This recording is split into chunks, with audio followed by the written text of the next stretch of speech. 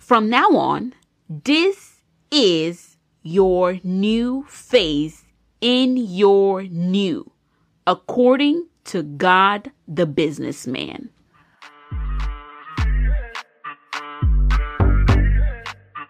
You are listening to the Faith and Biz Pod.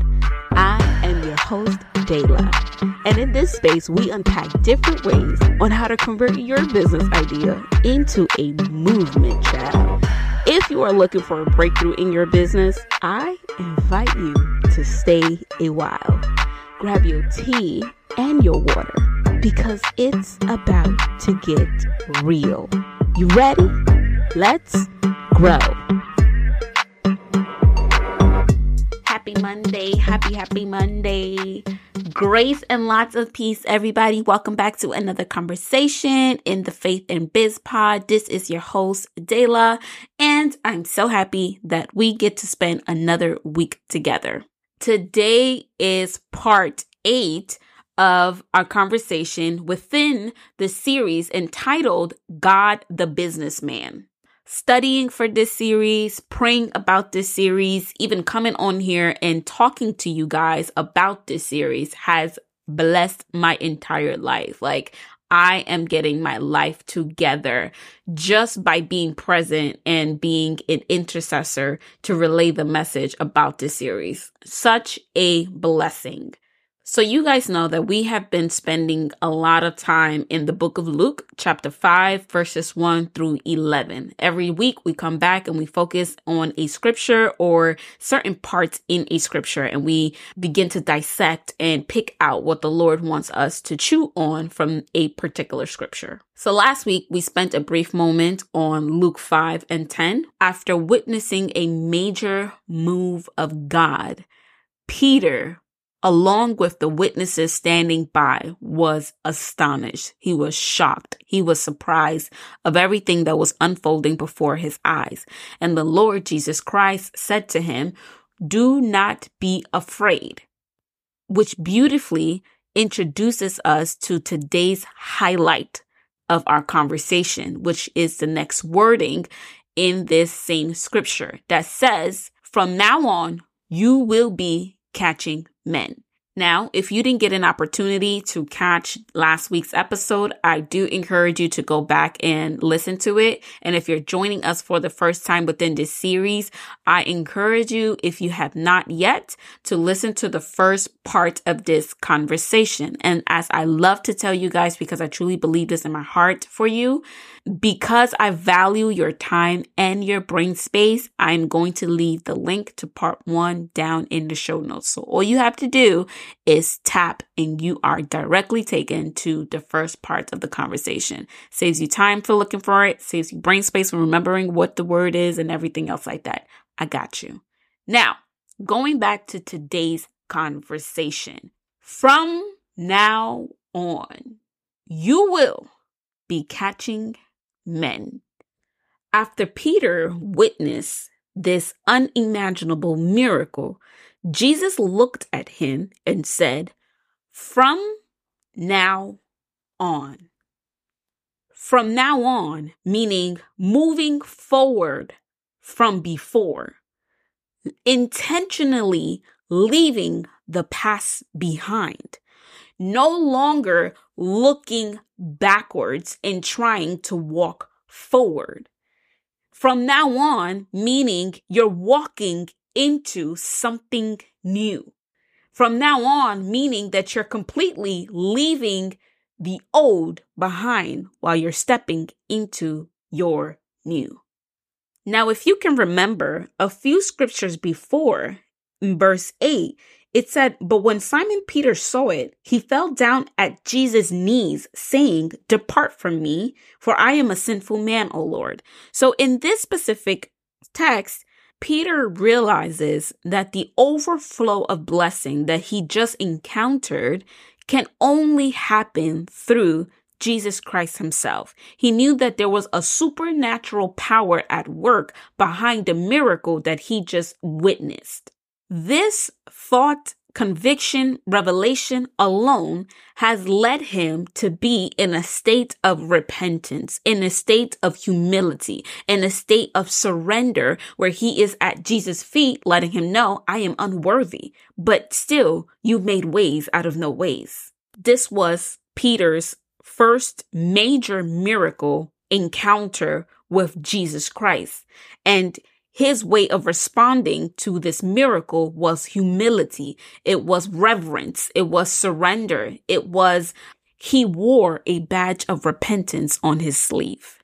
This is a pivotal part in the text because it tells us that Peter's ability to sustain the miracle, to respond appropriately to the miracle, opened the door to his new. Now, what leads me to believe this is that it was only after Peter fell on his knees to show his heart of repentance towards the Lord that the Lord openly declared this over him. And he said, do not be afraid from now on. It was only after his pure response to the miracle, the appropriate response of the miracle, which was filled with repentance and worship unto God, that the Lord had declared, do not be afraid from now on. Peter's ability to respond to the miracle had opened the door to his new. And I can't help but wonder, when was the last time God blessed me and how did I respond to that blessing? When was the last time God blessed you? How was your posture in response to the blessing or the miracle that just had unfolded in your life? Are you still wearing that badge of repentance on your sleeve, or did it come off like a bandage as soon as you were hurt again? Peter did well in the eyes of the Lord. With the little bit of faith that he had, he did well. With the little bit of resources that he had, he did well. Peter responded to the miracle. Peter have shown that he was ready to move forward from his old and into his new because of his posture. Peter showed himself approved and ready for the next phase in his walk. Not only was the miracle an experience, an encounter, but it was also an alarm that went off and got his attention. Got whose attention? Peter's attention, and also those around him. Remember, the witnesses were standing by watching everything unfold from beginning to end. Because this alarm went off and it completely convicted Peter to bow down to the foot of Jesus, now Jesus had his attention. Now Jesus had the ability to show him more, talk to him more, because now he has his ears. He can trust him more. He can also lead him more. Because the moment God has our attention, he can show us more. And because he's showing us a lot more, he's talking to us so much more. And because he's talking to us, we're gaining trust with him. He's gaining trust from us. And because he's showing us things, he's talking to us, and we're trusting each other, he can lead us better.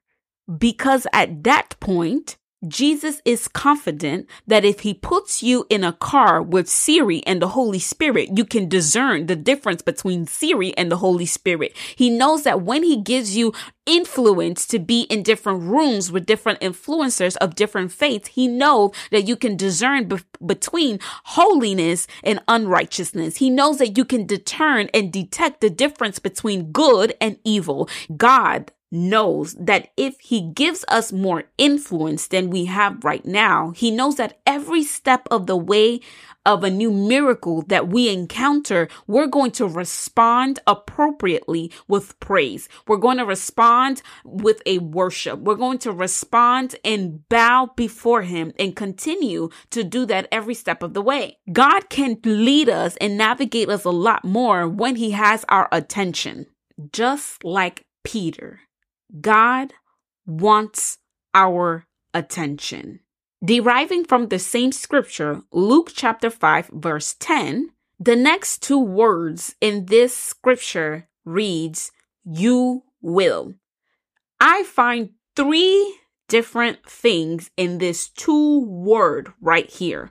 I see instruction, I see declaration, and I also see identification. This instruction, declaration, and identification is for you. What does the scripture say? It says, you will. Who? You. This is for you. Who? Me? Yes, you. It has to be. You see, part of having faith and trusting in God is also understanding that He is on your side and He wants the absolute best for you. It is also understanding that you matter and that you are not a bastard, but you are a son or a daughter of the Most High God. Romans 8:14 through 15 says, for all who are led by the Spirit of God are sons of God.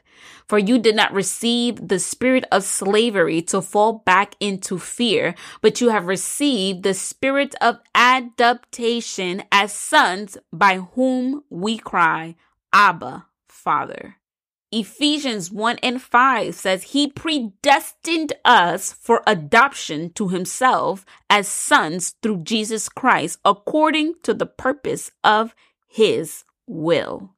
So understand that you are not a bastard, that you are not lost, but you are found in Christ. And God, you have been adopted into God's family as His son or His daughter. Part of having faith in God is also knowing that you serve a God that cares for you. It's also meditating on the fact that we serve a selfless God, a God who loved the world so much that He gave His only begotten Son. And this we can find in John 3:16. Now let's take our focus off of the word you and look at the word will for a second. Not only is God filled with so many promises for us, but He is also a promise keeper. God does not lie. One of my favorite scriptures, God is not a man that He should lie, or a son of man that He would change His mind. Has He said, and will He not do it? Or has He spoken and He will not fulfill it? So this means that when God says it, He means it. He means the promises that He has for you. He means it when He is giving you instruction. He means you when He is declaring something over your life. He means it when He identifies you. He does not go back on His word. He is not a man that He should lie. So let's tie it all up together. Luke 5:10. Do not be afraid. From now on, you will. I love everything about this scripture because it not only challenges your belief, your thoughts, your morals, but it also serves as a readjustment to any thoughts, beliefs, theology that was out of place and not conducive to the will of God for your life and business. As you go about your business this week, I would like to challenge you to analyze your response to God's blessings in your life. Analyze your response to God's miracles in your life. How are you responding to the things and opportunities that God is doing for you in your life? What is your immediate posture? What are some things that you can change about your posture? What are some things that you can take up in prayer and pray about or even fast about to realign your posture so that when God does bless you with a miracle or a blessing, you will respond appropriately and He will trust you to walk into the next phase in your walk. Now that you have your armor realigned, I think that you are now ready for next week's conversation on the original intent of business according to God. Last week, I know I said that we would talk about it in this episode, but the Lord has showed me something different. Nonetheless, I am led to share with you just a tidbit on what we're going to discuss next week. So here it is. God is in the business of soul winning while the world is in the business of money making. As heirs of Christ, money is a benefit that is already part of the package. Money is not the ultimate package. God, the businessman, teaches us through 6 different elements on the original intent of business. Here are 2. Number 1, to impact. Number 2, to feed. Number 3, oh, you got to come back next week. And that concludes today's discussion. Now, before you go, being that we are a growing community, I want to hear from you. What resonated most with you from today's conversation? Let's take this conversation onto social media. Tag me on your post, your story, letting me know what resonated with you the most. And it doesn't even have to be from today's conversation, right? It could be from this whole entire series. I cannot wait to hear from you. And of course, because I value your time and your brain space, all of our social media links will be linked down below in our show notes. Not much for announcements today. Just make sure that you're following us on all social media platforms to stay updated with what's going on in the podcast. All the links will be in the show notes below. Well, guys, that brings us to the end of today's show. If you have found value in this show, please rate and review us on any platform that you're currently listening from. Listen, I invite you to subscribe and join the family. This way, you don't miss a beat on when we're releasing new conversations. And be sure to come back next week for another discussion on how to take your God-given business idea into a movement, child. Until then, this is your host, Dayla. And don't forget, if God brings you to it, He will bring you